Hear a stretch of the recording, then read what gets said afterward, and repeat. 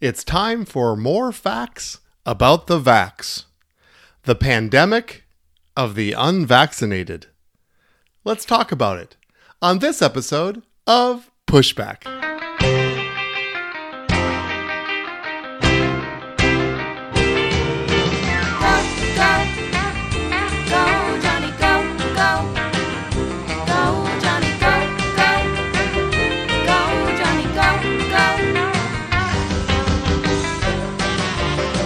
If you're concerned about the direction our culture is heading, then maybe it's time to push back. Hello everyone, Dr. Johnny here, and this is another episode of Pushback.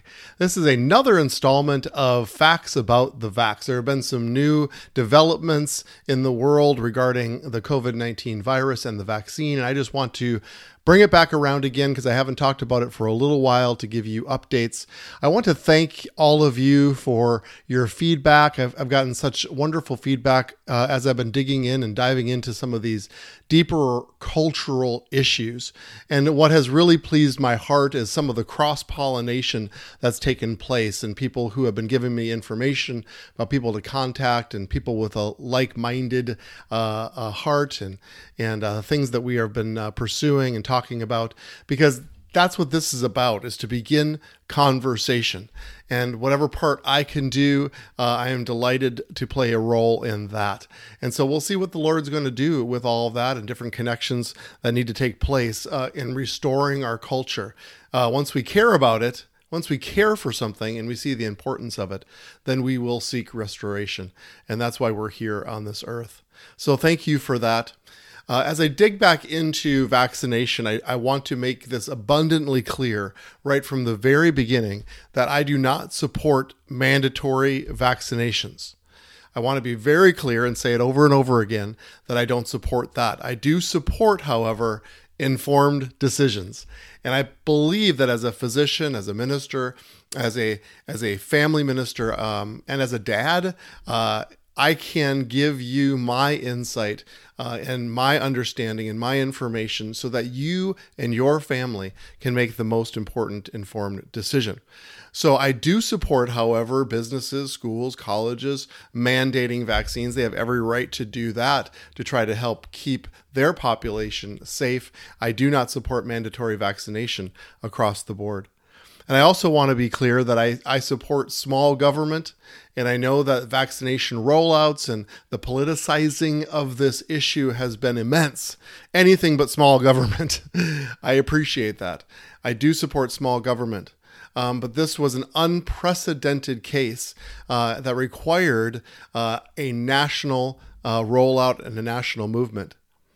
I'm a Christian, and I am aware that there can be nefarious actors at play. I'm aware. I'm not being naive. And we do need to have our guard and our antenna up at all times, because it's important that we understand even the enemy and what he may want to bring against us. So I'm not being naive. I'm not burying my head in the sand against some of those kind of things. For instance, our governor here in Minnesota, I believe, and I will say this, has overreached when it comes to COVID. Now, to his defense, this has never been done before, and this has been new and unprecedented. But he gave a template at the very beginning of this COVID crisis that was spot on. That he listened to his scientists, listened to the physicians, and he realized that the real issue for a pending surge is to have enough ICU beds and ventilators available so that the unthinkable didn't happen, like happened in Italy, where people were just simply turned away because the resources weren't there to care for them. And so the governor shut things down, and he implemented this policy to try to upregulate the number of beds and ventilators that we could have in the state, and did a very admirable job in that. In fact, in a very short time, we had that capability. In fact, at one point, we had more available hospital beds and ventilators than the state of New York. And so we were equipped and we were ready. At which point the shutdown and the hand of government should have then released the population to make its own choices. And that didn't happen. In fact, Minnesota remained one of the most shut down states, despite his initial template of all the states. And so I can have my antenna up and I can look at those things and comment on them and see that government, and sometimes, if I can be so bold, democratic governments like to have big government and like to have that control. And we need to have our antenna up and our radar there, so when those things do happen, we can call it out. But I believe in this regard and in this instance, we can be balanced. And we can listen to reason, and we can listen to data, and we can listen to facts. And I know that sometimes the Christian argument, and I've heard this, believe me, is that God is fully able. And I believe that. I'm a believer. I believe in his power. I believe in his power to heal and to protect and to save. But I believe that this is what I believe. I believe that he's given us the blessing of this vaccine. And it was created by brilliant minds that he created. You're familiar with the joke of the person who's caught in the flood and climbs up on his roof, and a boat comes by to rescue him, and he says, "No, I don't need to be rescued. God will provide." And the Coast Guard comes by and tries to rescue him, and he says, "No, I don't need rescuing. God will provide." And a helicopter comes down and says, "We're here to rescue you." And he says, "No, I don't need rescuing. God will provide." And of course, the flood overtakes him and he dies and he goes to heaven, and he goes to God and said, "God, why didn't you provide? Why didn't you save me?" And he said, "I sent you 2 boats and a helicopter." This is a poignant story about how God does intervene even on human behalf, on humans' behalf in a human way. And that's okay. Sometimes it is supernatural and it's all powerful. And I believe in that. And I call for that. And I pray for that for you and your family, supernatural protection and healing, that COVID would have no place in this world. But I also know that he gives us resources here on this earth. And I believe wholeheartedly that the vaccine is one of those.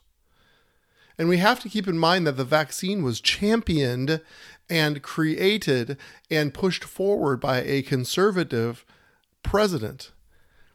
And I really believe this, that I believe President Donald Trump, when history looks back on this pandemic, will go down in history as saving millions and millions of lives. What he did and the speed in which he organized it not only saved American lives, but saved lives of humanity across the globe. And I really believe that he deserves credit.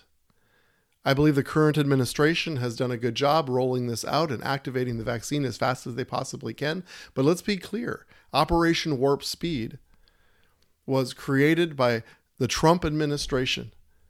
And I believe that the degree of effectiveness and the degree of which things have changed since the vaccine has come out is testimony to what he did for our nation and for the world. And I hope, despite the ability of the media to transform the truth, I said that very nicely, didn't I? Despite their ability to transform the truth, I believe that Donald Trump will be seen as one who was a champion of humanity. Now, I have been floored and sometimes bewildered, to be honest with you, by the divisiveness that this vaccine has created in the Christian environment. I have the privilege of being friends with many pastors and rub elbows with them, and I have interviewed them very informally and probably without them knowing about their experience in dealing with COVID at their church. And I am telling you, to a person, it has been painful. It has been hard. And not only just the virus and perhaps losing some congregants or people that they've known or loved, but just the divisiveness and the anger and the misunderstanding that has taken place in their churches and between their church members. It's overwhelming and very saddening. And I believe that we need to be able to talk about this. And so I want you to know, my listeners, I'm not angry. I'm not mad. I'm not disappointed. I just want people to be informed and to know what is happening in this world from somebody I hope you can trust. Because I am fully in the kingdom and connected to heaven as a Christian man. But I'm also a physician trained and understanding in the science that is behind and what's driving not only the virus, but the vaccine to treat the virus. So clearly there have been 4 groups of people that have sort of developed in response to vaccination. And the first one is those who will get the vaccine as soon as possible. They see it as an answer. They see it as a solution. And as soon as the vaccine is available, they were in line with their name on the charter to get the vaccine as soon as possible. There's a group of people who probably didn't really want to get it, was a little uncertain, but saw the severity of the problem, saw the importance of the problem in regards to their own lives and the loved ones around them, and so they went ahead and got the vaccine. And then there is the group of people that I would say are truly on the fence. And even at the time of listening to this podcast, you might still be adopting the, quote, wait and see, end quote, mentality. And as I've said on previous podcasts, that I respect that position. And I am speaking to you today with this podcast, now that we've had the vaccine now rolled out for 6 to 7 months, to give you some data on how it's doing and what its efficacy is. Then I do believe there's a group of people that will not get the vaccine no matter what I or anybody else says. And I respect that decision as well. I don't agree with it, but I respect it.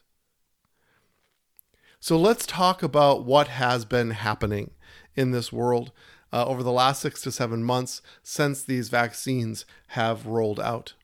Well, there have been, this is kind of a staggering number, 3.4 billion doses given worldwide.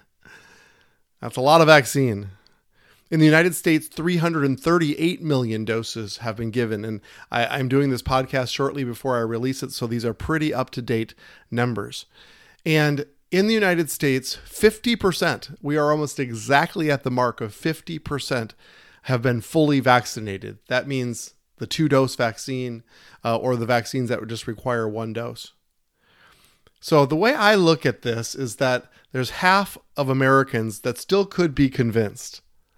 And I think this is important because, as I've mentioned on prior podcasts, there's something called herd immunity. I'm sure many are familiar with this term now in light of a viral pandemic. But most studies would agree that you would need somewhere between 70 to 75% of the population vaccinated before we would achieve herd immunity. Now, we're already seeing an incredible benefit from the initial vaccination, but for the remainder of the population to be protected, we would probably need 70 to 75%. So that means that, roughly doing the math, we're only about 2/3 of the way there. And so the half of Americans still needing to be convinced, I ask you to listen to this podcast. I ask you to share this podcast with those so that we can have an informed discussion. I like to talk about my home state of Minnesota because it gives us a little bit of a snapshot state by state.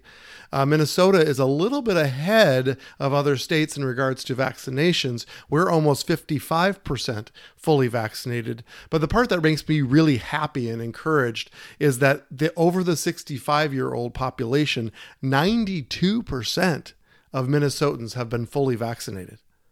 That's a very encouraging number to me because remember, the average age of death, especially in Minnesota, but I believe this is nationwide as well, is about 84.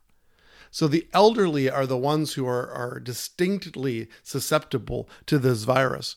And so for over the age of 65, 92% are fully vaccinated in Minnesota. That's amazing. And what we should expect to see is the death rates plummet and fall dramatically. And that is exactly what we've seen. Our percent positive COVID tests in Minnesota is down to 1.2%. So if you're a Minnesotan listening to this podcast, that is very encouraging news. Just for comparison's sake, last November and December, right before this vaccine was rolled out, we were right around 40 or somewhat over 40% positive.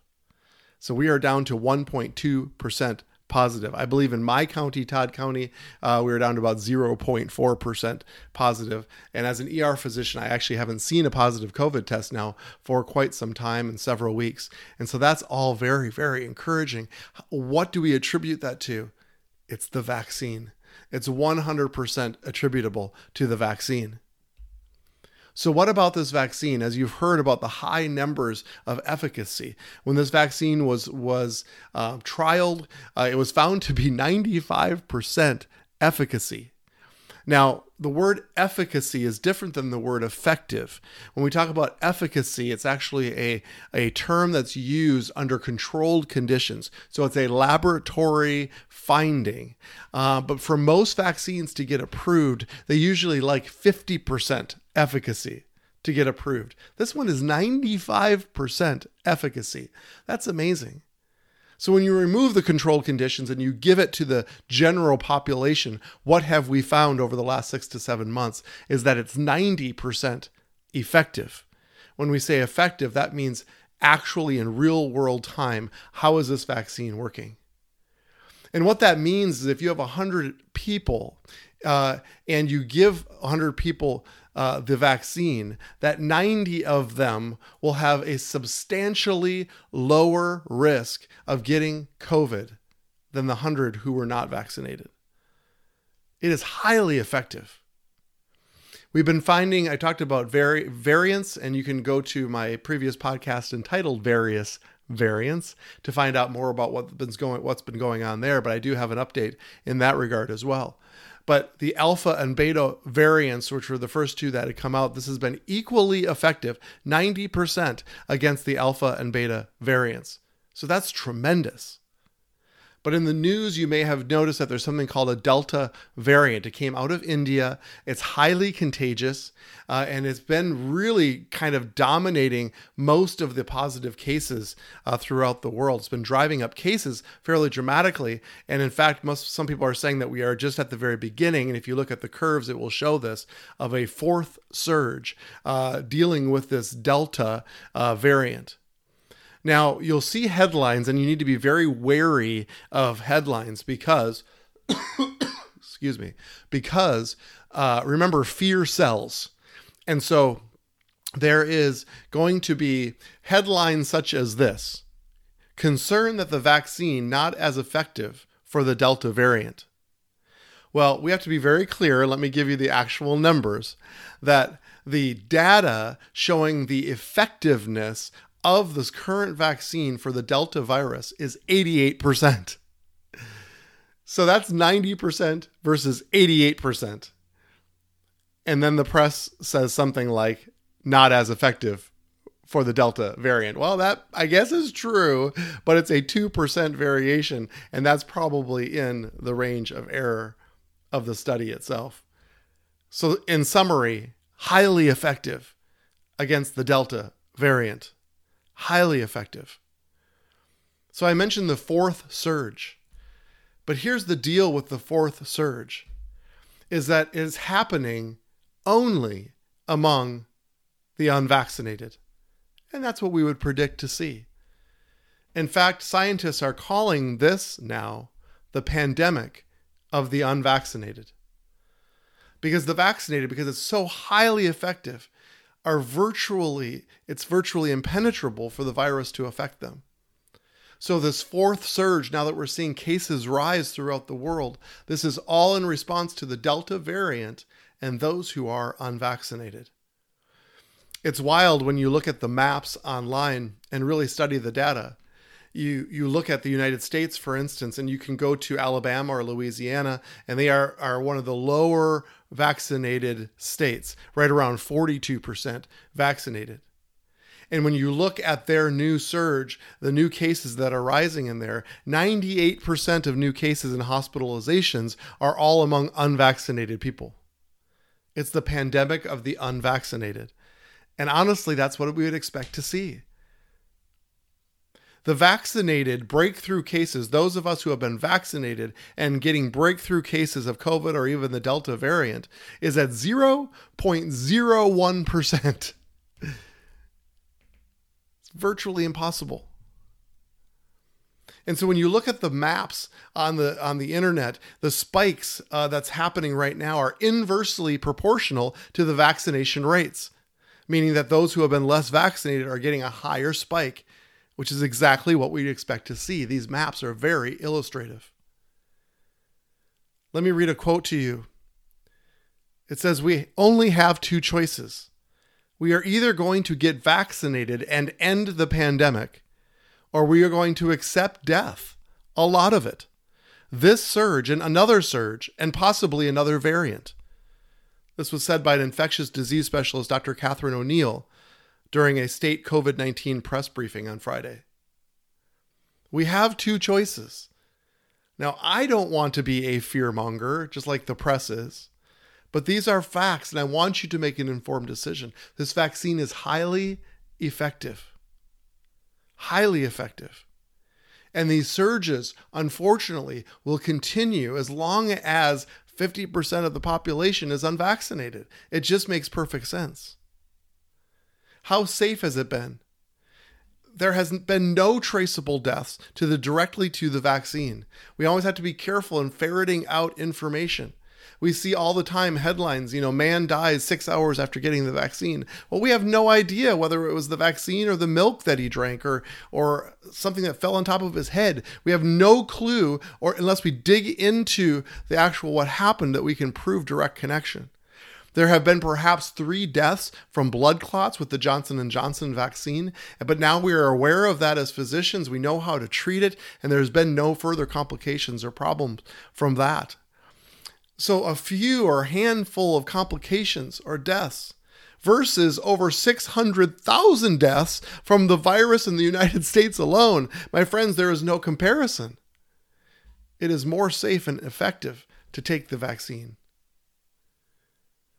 So this has been a long and difficult season. I have felt the mental fatigue connected to this COVID-19 virus, but I do see a pathway to end it. And I believe that the pathway is the vaccine. And I, as a physician, I would not put my own family at risk unless I believed that. Less than 12-year-olds now are anticipated to be approved midwinter. And I have a 9-year-old daughter who I will have get vaccinated when it becomes available. And I make that decision based on the information that I have and the information that continues to come out. I have no ulterior motives to this. I have no financial gain from this. And I didn't just drink the physician Kool-Aid. I didn't. I've looked into this. And I want to convey to you my support of the vaccine. But with that being said, do what you feel is best for you and your family. But be informed. So I am happy to answer or even research any question that you may have regarding this virus or the vaccine. If you have those, please go to pushbackculture.org and just leave me a message. Remember, we do this in honor, and I will respond to you in honor because I care about your questions and your concerns. So let's talk about this. Let's have a discussion because that creates healthy culture, and that's what this podcast is all about. So I appreciate you once again allowing me to put my medical hat on and talk about this important vaccine. Hopefully in my lifetime and my children's lifetime, we'll never have to talk about this again. This has been such a weird and unprecedented time. But as we go through this together, it's important that we are able to communicate and discuss these big cultural issues together. So let's go together now to set and shape the culture.